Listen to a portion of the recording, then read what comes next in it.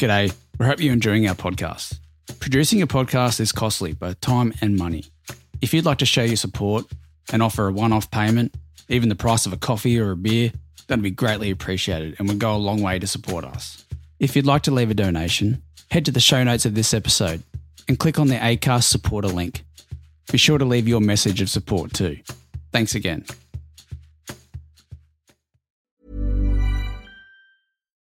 Millions of people have lost weight with personalized plans from Noom. Like Evan, who can't stand salads and still lost 50 pounds. Salads generally for most people are the easy button, right?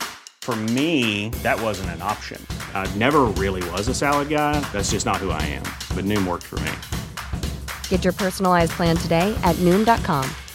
Real Noom user compensated to provide their story. In 4 weeks, the typical Noom user can expect to lose 1 to 2 pounds per week. Individual results may vary. In loving memory of Natalie Ward, who suddenly passed last weekend, our thoughts and prayers are with the Ward family. This episode of Beenham Valley Road is brought to you by The Soap Bar. Full disclosure, I actually work there. I make the soap. It's a family business. And right now, we are in the factory recording this episode. They have been a tremendous support to us in this project, and really, there is no way we could bring you fortnightly episodes without their continued support. So if you're in the market for handmade natural soaps, bath bombs, scrubs, salts and creams, go to www.thesoapbar.com.au and get 20% off your purchase when you use the code BVR at checkout. We will put the details and the link in the show notes. Thanks, guys.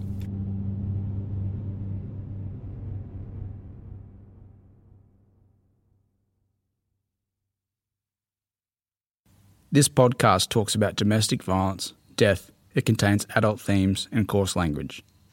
If you need help or you are affected by such issues, you can contact your nearest help centre. Lifeline is 131114 or DV Connect 1800 811 811. Discretion is advised.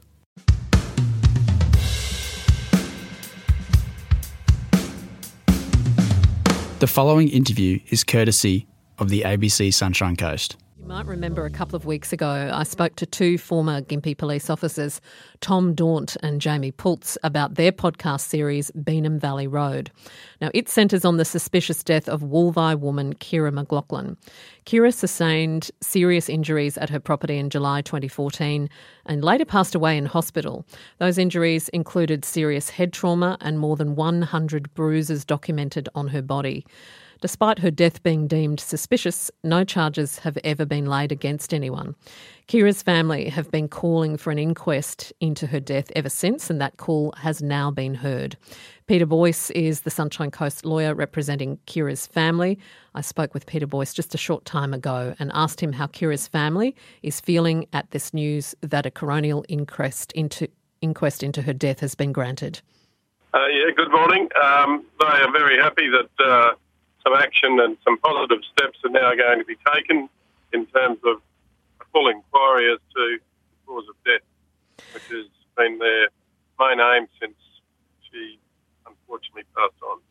Peter, I know that the Courier Mail has been investigating and running stories on Kira's death in its true crime series, and just recently, as I mentioned, a couple of former police officers speaking to me about their true crime podcast, Beenham Valley Road, which again looks at what may have happened there around the investigation into Kira's death. How much do you think those different elements, how much difference has that made in terms of now an inquest being called for?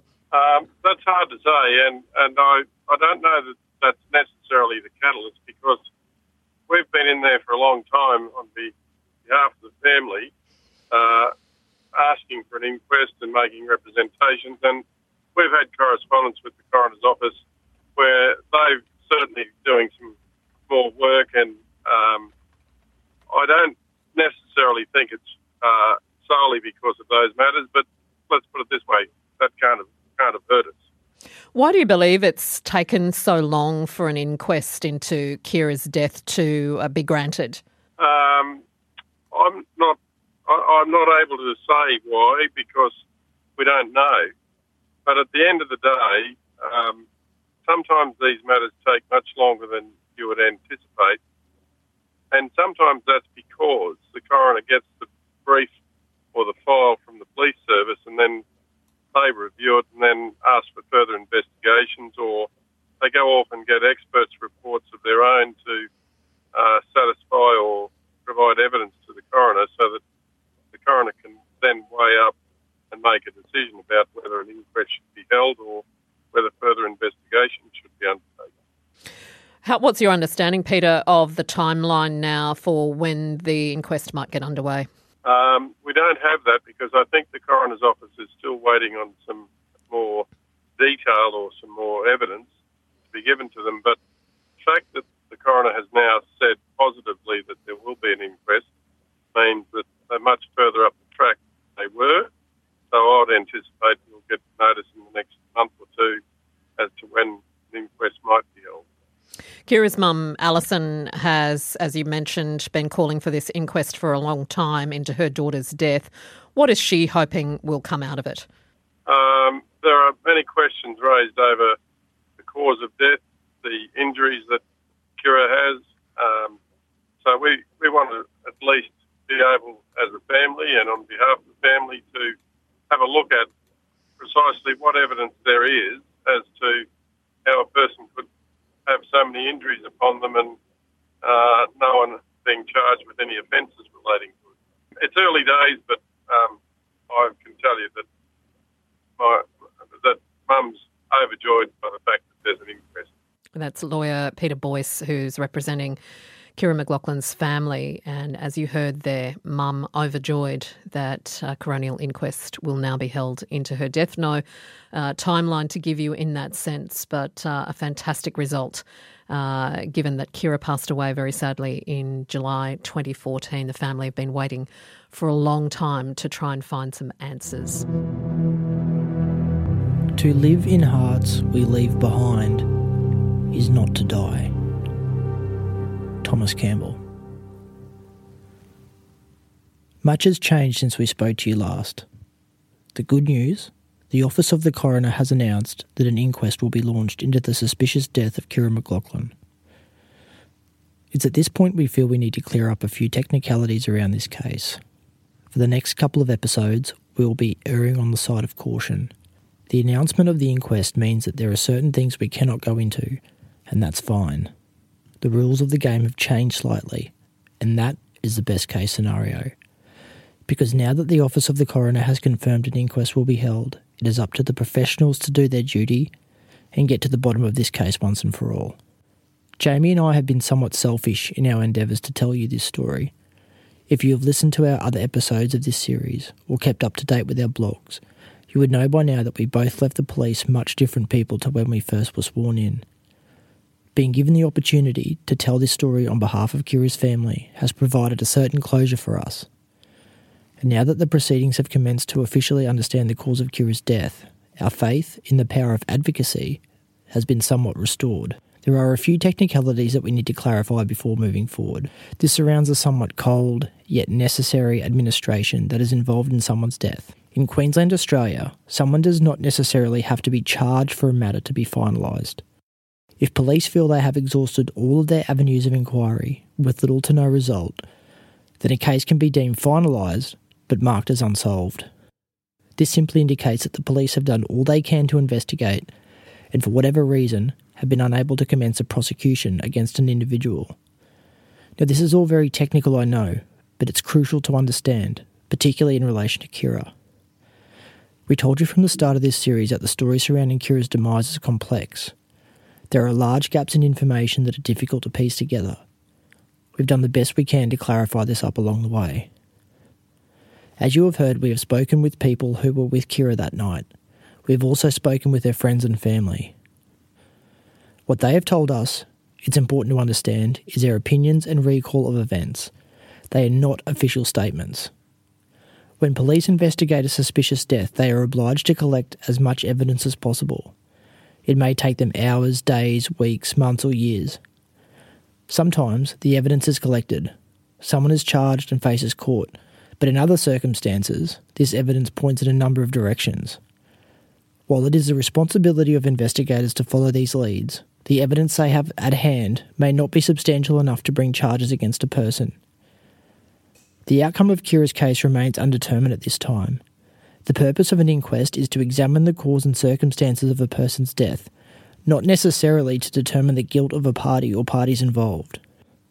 So to put it bluntly, there may not be one person responsible, or there may be multiple persons responsible for Kira's death, and this remains to be seen. During the week, we reached out to some of our former colleagues who were tasked with investigating Kira's death. Detective Sergeant Rob Lowry from Gympie Police was unable to provide an official comment at this time, but assured us they were doing everything they could in relation to the matter. Jamie and I are not the ones to find the person or persons responsible. Our role is to tell Kira's story and to highlight the impact on the family and community when a person's death goes unanswered. I'm Tom Daunt. And I'm Jamie Poltz. This has been on Valley Road, Episode 5, Missing Pieces. Got myself a piece of heaven. I'm gonna take you to the river. I'm gonna build it a red freeway now. Send it home.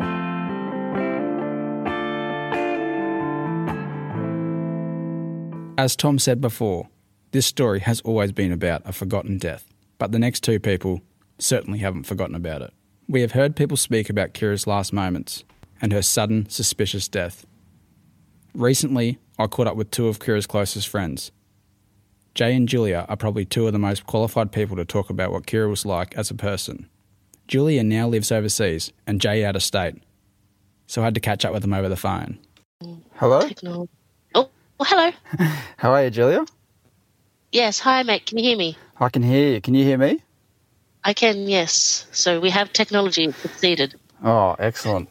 Yeah, sometimes it can be a nightmare sometimes. It's very curious, if you ask me, why there's been nothing, why it's not been, no one's been charged, nothing's been done about it. Yeah, I know you don't and be stuff like that, but the fact that it's gone 4 and a bit years without anything happening is just, it's frustrating. Alison can't get closure. It'll be hard for her kids as well, so they deserve answers. Yeah, she can't really move on. No. Well, I don't think she'll ever be able to move on, if I'm honest with you. Alison adored Kira. But it's at least getting answers for the kids and making sure it doesn't happen again, really. So I met Kira when I was around 10 years old. I was in Scouts, and she was also in Scouts. She was in East Gosford Cub Group, and I was in Bensville Cub Group. And we went to Gang Show together. It was a big Gang Show was a scouting and guiding musical. And we went to it, and I ran into her, and she was just this warm, bubbly 10-year-old that just introduced herself and said, "Hi, my name's Kira. I believe we're going to," and at that stage, we would say that we're going to move to the area as well. So we were relocating. She's like, "I believe we're going to get to know each other. You're going to be in my cub group." And she was just one of these people that went out of her way to make me feel special and welcomed. And I remember that even now from, 20 years ago. So, that was wonderful. And then we ended up being at school together as well. So I'm in the same school and in the same cub group as well. And she had her own group of friends and I had my own group of friends, but she always looked out for me. She always made sure that I was okay. She was very protective, which was always something very sweet. So that was in year 5. And we were very, very close from years 5 through to year 11, I would say, when we were about 17-ish. Particularly the younger years, we always got the bus together. We did sleepovers, all the general kids sort of stuff that you would do. She was always warm. I never knew anyone that didn't like her. Some people were a little bit intimidated by her, but that's just because she wore her heart on her sleeve. So she was always out there, always talking, always very loud. That often got her in trouble with the teachers. But she always stuck up for anyone that she thought was being unfairly. Hello, are you there? Yeah, I'm here. Sorry. Okay, cool. Sorry, my computer just went dark. All right. Sorry. She always stuck up for everyone, regardless of she always went against the class bullies and stuck up against them and wasn't afraid to tell them off. So she was lovely like that. Yeah, so that was at East Gosford. So we went to East Gosford Primary School together, and then we went to Erina High School, and then she ended up going to Greenpoint Christian. I went and followed her actually for a year at Greenpoint Christian, but I decided to go back to Erina High afterwards, and she continued on at Greenpoint. So we would still see each other. She was only just down the road, so whenever she wanted to get away from her parents, she would come round, and whenever I wanted to get away from my parents, I would go round, because let's face it, you're teenagers. So you always want to get away from your parents at some time. So we were only about a 15-minute walk from each other. So that was always lovely. But our relationship had many different variations over the years. Of best friend, we dated a little bit in our earlier sort of teens, and then... That's Jay. He now lives in New South Wales and was one of Kira's best friends during high school. It became like a brother-sister family. Like, I was very much a part of her family. And still am very much. She was a very caring, very giving person. She was one of a kind, that girl. One of a kind. Yeah, definitely. No, as I said, as I was saying before, that you go, the podcast, it's been great. It's been great and enlightening for everything that's needed to come out. And look, I won't deny, like, and Alison's mentioned as well, Kira was feisty. Like, she was feisty and she was vivacious, but she was charismatic and kind and funny and genuine. Like, she was, as I said, one of a kind. Like, what you saw was what you got. Like, there was no falsity to Kira, but she was passionate. So if she was in a situation or in an environment and she was, again, the podcast, as I said, I think was great, but it was kind of, I would not say she was overly aggressive unless if the passion of the situation required it, if that makes sense. If like a mother, like I used to always, again, knowing someone from such a young age and then watching them grow into a teenage girl, into an early 20s girl, into a mother, like, it was interesting to watch her personality progressions and her change. But she loved her kids. She loved the idea of giving them a great life and seeing life again through them and enjoying life for them, like as you do with little kids. So, she was many people have said it too in comments and things on that she had sort of a smile that was like sunshine, and like she was just a very charismatic, friendly, happy person. So I want to make sure that she's sort of known for what she was. She was clumsy is probably my most other thing for her, was incredibly clumsy. The clumsiest person I've ever met. Constantly covered in bruises and banged up toes and knocked off toenail and things because she was just clumsy. As I said, from young, we spent a lot of afternoons after primary, like we'd go from primary school to her house, or she'd come around to my house in the afternoon. It got to a point where I'd always usually come to hers because, like, if Alison was working or something, there, again, in a sibling kind of relationship, we would go on adventures. Our friends all lived around, so we'd finish primary school and walk to friends' houses and then go home because, we were blessed. We lived in a generation that we could go and play and be home by the lights in the street being down. Yeah. So it was just, we spent all that time together pretty much. So, and then, as I said, family holidays, like grandma took us up to Queensland. She had to go up to work she used to go up and buy clothes because she had a clothes shop, and took Kira up, but she'd go, well, I'll bring Jay, because otherwise it's just Kira. So it's kind of, again, we were siblingy. Like, we got there and went to all the theme parks together. So, it's lifelong friendship. So it was we could talk to each other about anything and everything because we knew everything and everything about each other. Here, the house was smashed up. When we got to the house, there was fist marks through the walls everywhere. All the furniture was smashed. Like, it was just... Oh, so you went there? It was very clear. Yeah. So I was in Melbourne. So I got my phone is always on silent. I'm one of those annoying people, and so it's what I know them well. Yep. Yes, because it's I'm always in meetings, so you just always so it just ends up living on silence. But I woke up in the morning at Melbourne at about 7 o'clock to a missed call from Alison at 2 in the morning, and I went instantly. My gut was ill. Because the comment I made earlier was kind of one of the last things I said to Kira in our last phone conversation was, what will it take for him to kill you, for you to leave the situation? And she went, Jay, you're being really dramatic, and we need to stop talking about it because you're making it bigger than what it is. So I'll talk to you later. And that was our last phone conversation. That was dead set the last phone call. Yeah. So it was very kind of hard to go. That was a harsh thing to say to your best friend for the last time for it to then be through. But when I saw the missed call from Alison, my stomach sunk. My partner was getting ready for work, and I was like, oh my God, listen to the voice message, and went, I'd seen it and stuff, and I listened to the voice message on the drive into work, and went, instantly called my partner and was like, okay, this is what happened.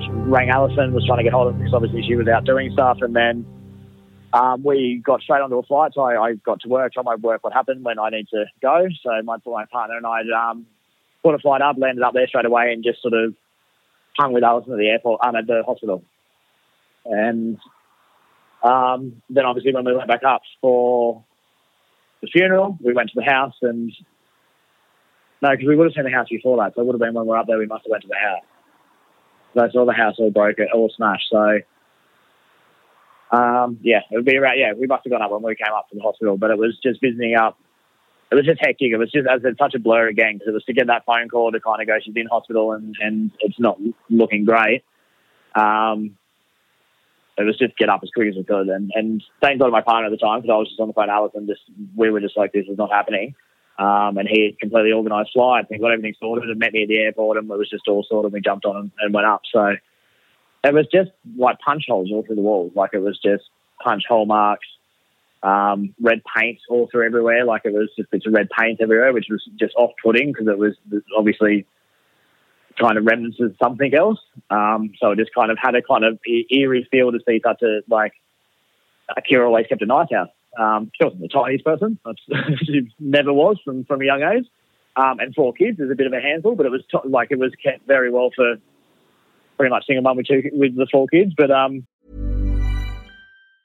if you thought the only way to get a more defined jawline with natural-looking results was through surgery, think again. Juvederm Volux XC is a non-surgical injectable gel filler that improves moderate to severe loss of jawline definition and can help you achieve natural-looking results with little downtime. Even better, this improved definition lasts up to 1 year with optimal treatment. No maintenance required. Improve jawline definition for a smooth, sculpted look with Juvederm Volux XC. For important safety information and to find a licensed specialist, visit Juvederm.com. That's JUVEDERM.com. Not for people with severe allergic reactions, allergies to lidocaine, or the proteins used in Juvederm. Common side effects include injection site redness, swelling, pain, tenderness, firmness, lumps, bumps, bruising, discoloration, or itching. There's a risk of unintentional injection into a blood vessel, which can cause vision abnormalities, blindness, stroke, temporary scabs, or scarring. Talk to a licensed specialist to find out if it's right for you.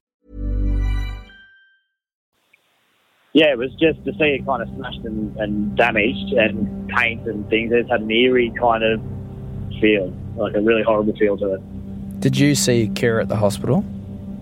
I did, yeah. So we stayed at the hospital for the whole time. So I was there with Alison.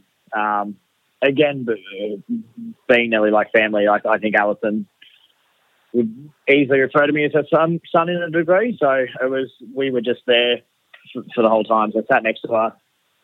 Same boat as I think Alison mentioned in hers. We'd have our own little times and sit there and chat with her, because Alison had told us as well that essentially her nursing background and stuff, that if she can still potentially hear us. So it was good times to just kind of sit around with her and kind of chat, if that makes sense. But also sad to see her laying there with a bruised, smashed up face, and it was bizarre and surreal. It was, as I said, it all just kind of happened. None of us really slept. It was just kind of sitting around just talking, going, this is surreal. Like, this is not happening. And kind of expecting that she's going to wake up. Like, we're just going, okay, something will happen and she'll come out. But so you didn't think she was gonna die? No, it was very clear. And Alison, again, nursing background, it was told to us that that was what was happening. She was completely brain dead. So it's just that it hadn't sunk in that more sense of going, this can't be happening. She's got 4 kids, and the kids, I think, the kids shouldn't have to live without their mum. And she was a good person. And again, not saying that there's bad people who deserve it. Like, it's not that. Like, but she was a great person. So it was just someone gone way too soon. It was up to Jay to pass the tragic news on to Kira's extended friendship group. He sent the following text to Julia. And essentially it was the very first message in July 2014. Hi, Julia. Very sad news. Kira has passed away. She has separated with her husband and has been seeing someone new for about 9 months. She was brain dead on arrival Thursday afternoon from a serious injury to the back of the head. Was flown to Gold Coast Hospital. We got there yesterday and she has donated her organs to urgent requirement. For the funeral, I personally, and that's one of my biggest regrets, is not making it for the funeral. I should have flown back. I didn't, and I to that day, I still regret it. I really wish I'd been. Well, you were in London. Yeah, I was in London, but I feel horrible that I didn't do it, if I'm honest.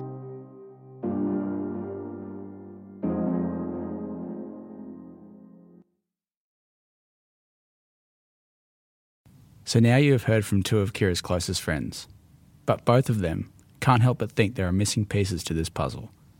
Like us, they have found it hard to match all the moving parts of Kira's situation leading up to her death together.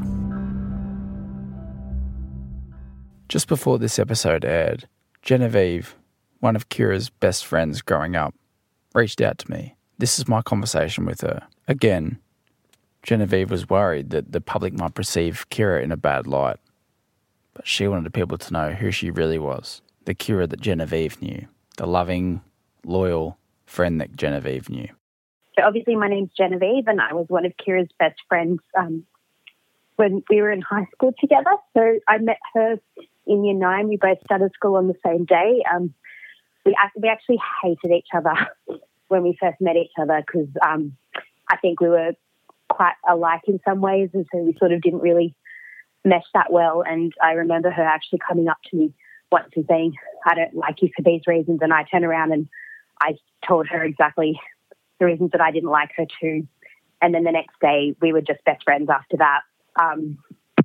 She was really more than like a best friend to me. She was like my sister, and even my little brother and my little sister say the same thing about her. She was, always at my house and always with our families. And if we were doing something as a family, my dad would be like, do we need to pick Kira up or is she going to meet us there? So she was just sort of, part of the family. Like I remember one time we would have been about 18 or 19 and I went down to Sydney with my family and Kira had stayed the night at our house.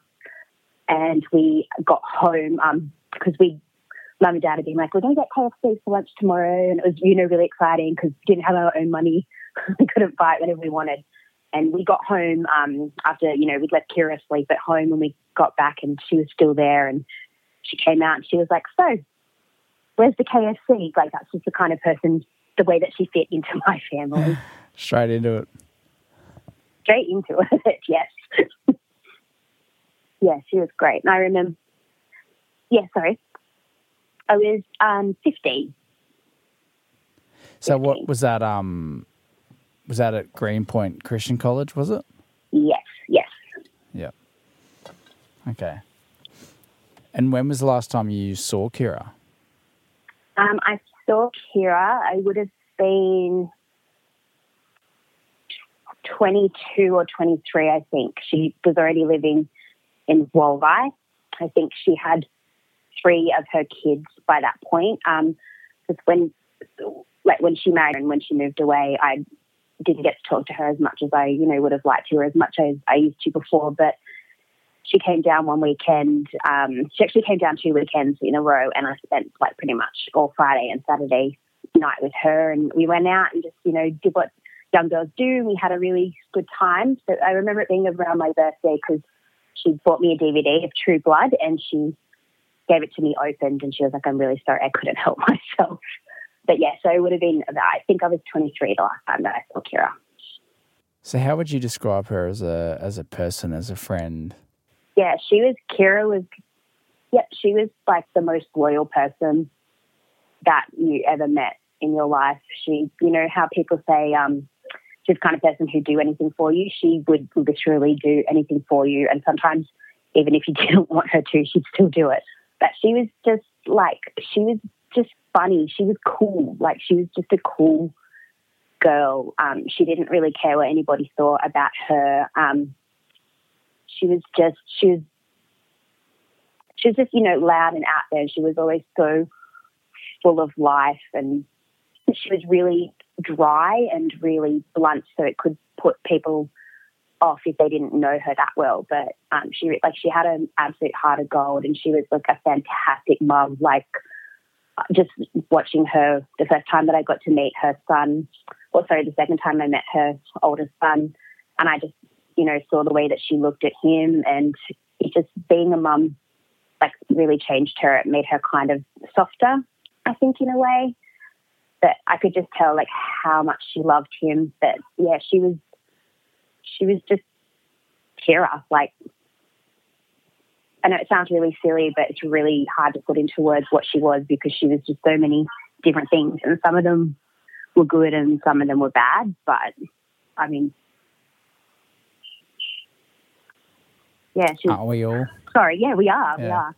I even said, like, at her memorial service, I was privileged enough to get to speak, and you know, I remember saying that when people die, you tend to focus on the good things and you don't think about the bad parts of them. But with Kira, she was just so herself that all the good things and the bad things were kind of indistinguishable, because she was just never anybody but herself. Mm. So you didn't see her for a good 4 or 5 years? Yeah. Is that right? I think 3 or 4 years? Yeah, it was about that. Like, I used to... she would call me and we'd, you know, constantly be in touch. I spoke to her about 2 weeks before she passed away, so that was the last time I spoke to her. But, you know, the last time I actually saw her was quite a while before she passed away. And did Kira ever share with you any hopes or futures or dreams or anything like that with you? You know, growing up, did she say she wanted to be something, or she wanted she wanted to be a firefighter. That was something that she'd always wanted to be. She also, when we were in high school, she wanted to be a mechanic. So she actually, was it year 10, I think, or year 11, she spent one day being an apprentice mechanic, and it didn't last very long, but she wanted to be a mechanic. But then after that, she really wanted to be a firefighter. Yeah, that was her passion. And she always used to say, you know, if she ever wanted to change her name, I don't know why, but she would call herself Jamie P. Sullivan after Sully from Monsters, Inc. So I always thought that was quite a funny little thing about Kira. She was definitely a character. So is the only reason that you dropped out of contact with her, like, physically, I know you spoke to her on the phone, but physically because you were up different states? Yeah, I lived in New South Wales, on the Central Coast, where we both grew up. And when she moved to Wolvi, that's literally the only reason that I didn't see her. Had you been to her house on Beanham Valley Road? No, I hadn't. I'd heard about it, so she came down to see us, and we all went out with my group of school friends, and she told us all about it and how excited her and her husband at the time were to buy this house. You know, she said as soon as she walked into the house, into the property, it felt like home, and she was just like, she was literally so happy and so excited to be living in that place, and she wanted to raise chickens and, you know, start a little farm and have whatever animals she could there. So she said to me that she loved living in Wolvi and that she loved that house. And that's where her life ended too. Yeah. Yes, it is where her life ended. So where were you when you got the phone call, or how did you find out that Kira had been hurt or died? I was actually at a baby shower for a really good friend of mine. I'd had about 5 missed calls from a friend of ours. Alison didn't have my new mobile number. So she called a school friend of ours, and I called them back because I thought, it's strange that I have 5 missed calls from this friend. And she said to me, she was like, I've got something to tell you, but where are you? Are you with someone? I said, yeah, I'm at a baby shower. I've got a couple of friends here. And she was like, I can't tell you then. It's not the right time. And I said, no, you called me and I need to know why you called. And I didn't know it was Kira, but I knew obviously it was something bad. She just said that Kira was dead. And I didn't really react. I just sort of hung up, and I went back into the room where the baby shower was, and I sat down and I said to my friend, I have to go. And she said, what's wrong? And I don't really remember this, but she said I stopped breathing for a second, and she kind of she grabbed my hands and she shook me and she said, what's wrong? And I just said, my friend died. So she was like, yeah, come on, let's go. And it was really she drove me, so I was living on the Central Coast then, and she drove me halfway to meet my parents. And when my parents got out of the car, my mum said, I know you don't want to hear this, I just have a really bad feeling but that somebody did this to her. I think that somebody hurt her, and then my friend said, I just had this bad feeling that it was her partner. And these were 2 people who didn't know Kira. My mum knew Kira, but my friend that I was with, she didn't know Kira. They both just said, I'm really sorry, I just had this bad feeling. And then the friend that had dropped me off, she actually called me when I got home because it had started to be stories about an unnamed female in Queensland who'd been beaten to death. And she said, I think that this might be your friend. And then I went to see all my school friends that night. We just, sat around crying and thinking about Kira, and that's when they told me that is what happened. Because my friend who'd called me to tell me that Kira died, she didn't want to tell me on the phone because she found it really hard to find the words to say what had happened. It's a horrible story. You hear about it happening, but you don't think that it's going to happen to someone that you love, and especially not someone like Kira. And someone so young, someone who's been such a huge part of your life, and that you really loved and that really loved you back. You just, think it's going to happen to you.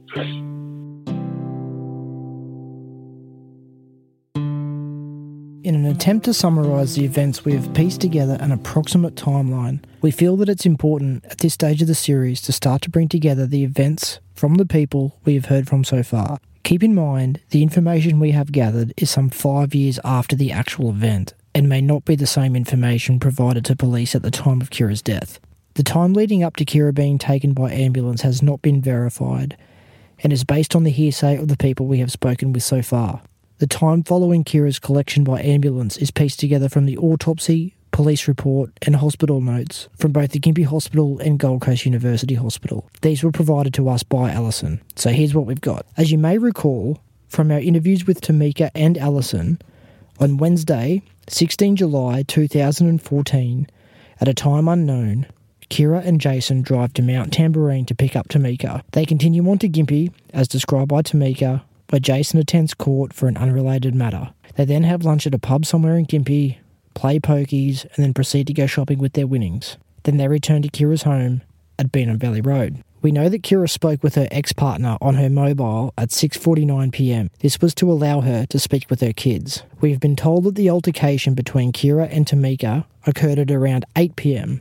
At about 8:30 p.m, Alison confirmed that Kira's ex-partner replies to a message from Kira. The contents of the message we do not know as yet. At about this same time, Tamika tells us she is picked up by her mum from near Kira's house, along with Jason, her niece, and her daughter.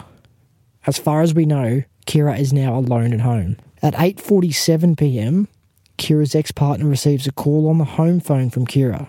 She is upset and crying and wants to speak with her kids. Kira calls her ex-partner again at 9:01 p.m. She is still upset. We are told the conversation centered around her anger with Jason and was blaming him for losing her children. The phone call ends at 9:27 p.m.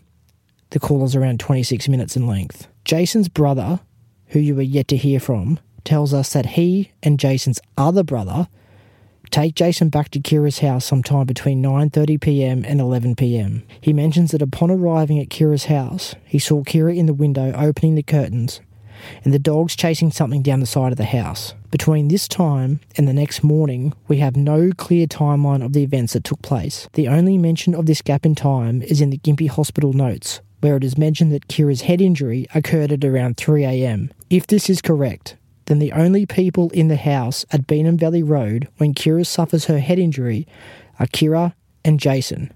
That's to the best of our knowledge and based on what people have told us. Tamika's brother tells us that Jason calls him between 6am and 8am on the 17th of July. Kira was not okay. He recalls hearing moaning in the background as if she was in pain. He tells Jason to call an ambulance. He tells us after hanging up on his call, Jason then calls his mum. We do not know how long that call lasts or the contents of that call.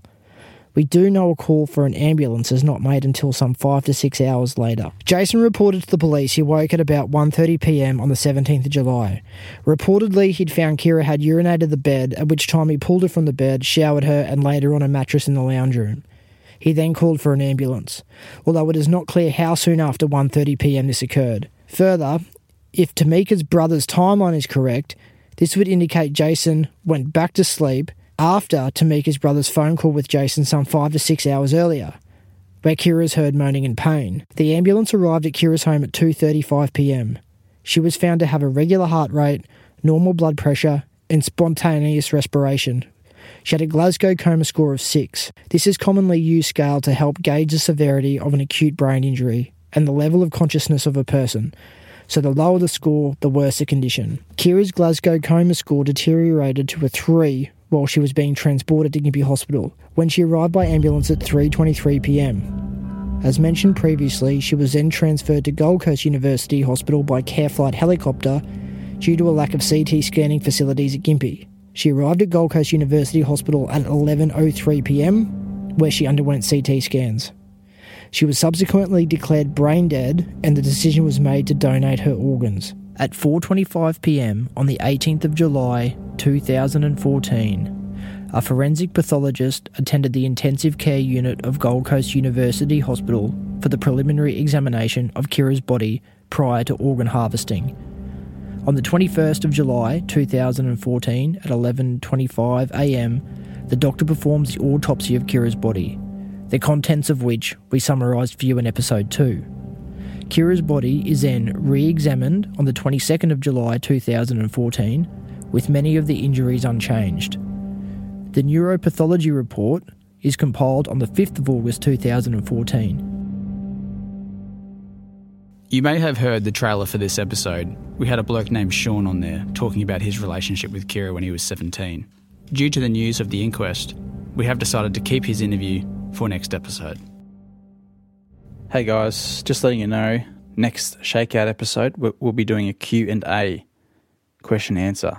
So if you have a question for us, we'll try and answer it. You can submit your questions to our email, which is info@610mediagroup.com. That's 610 as in SIX, the number 10, mediagroup.com. Also our Facebook and Instagram. You can direct message us there. Don't forget to include where you're from. That'd be great. Thanks, guys. See ya.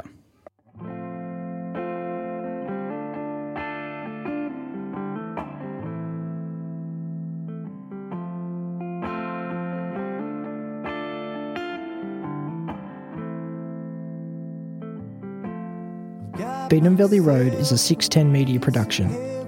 This episode was written, recorded and produced by myself, Tom Daunt, and Jamie Pultz. Audio engineering by Johnny Powell. Our theme song, Piece of Heaven, is by Pete Allen Music. You can find him in Apple Music, SoundCloud and all social media platforms. Our cover art photo was taken by Joel Pultz. If you haven't already, please subscribe, rate and review Beanham Valley Road. You can follow us on Facebook and Instagram and also read our weekly blogs at 610mediagroup.com. But no one feels the way I do.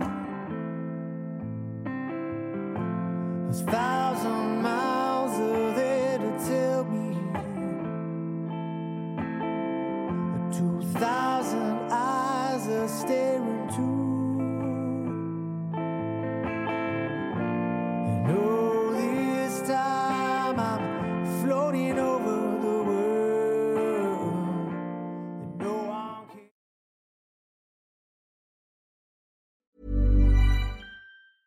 Hey, it's Paige DeSorbo from Giggly Squad. High quality fashion without the price tag. Say hello to Quince. I'm snagging high-end essentials like cozy cashmere sweaters, sleek leather jackets, fine jewelry, and so much more. With Quince being 50 to 80% less than similar brands. And they partner with factories that prioritize safe, ethical, and responsible manufacturing. I love that. Luxury quality within reach. Go to quince.com/style to get free shipping and 365-day returns on your next order. Quince.com/style.